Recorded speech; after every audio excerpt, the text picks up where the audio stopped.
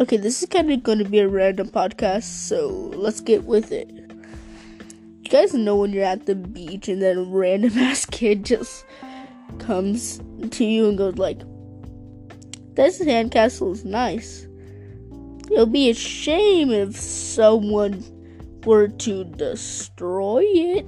And then they come back 2 minutes later and go like, "Yeah, I'm going to destroy it." And then they literally just go,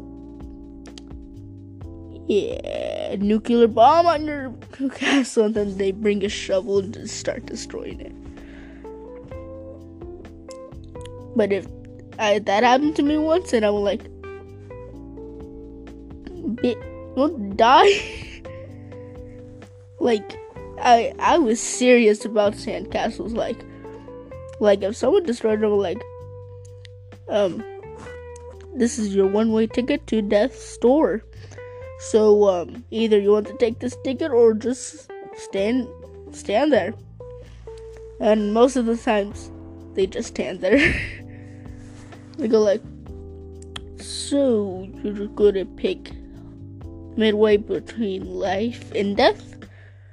Okay, bet." And then I just smack them. I'm trying to remember another story. Oh yeah, there was this one thing in my old school, it was a circular thing.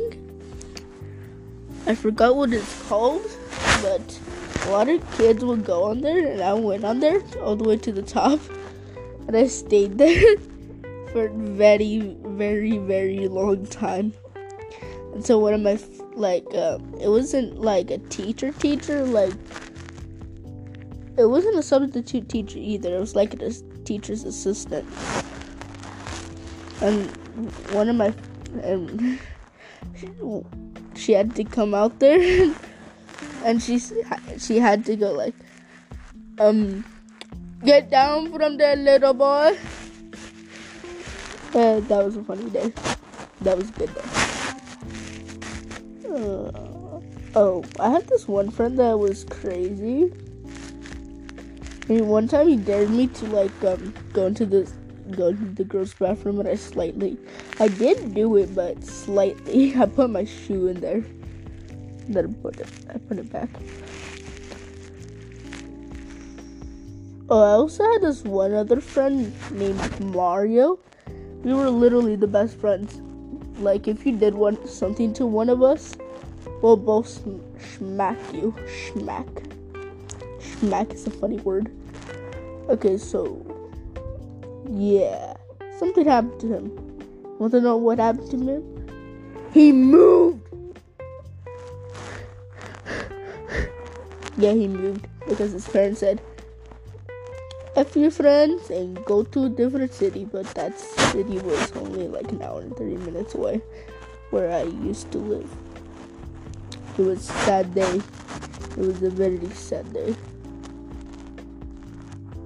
Oh, and he also had a friend named Case.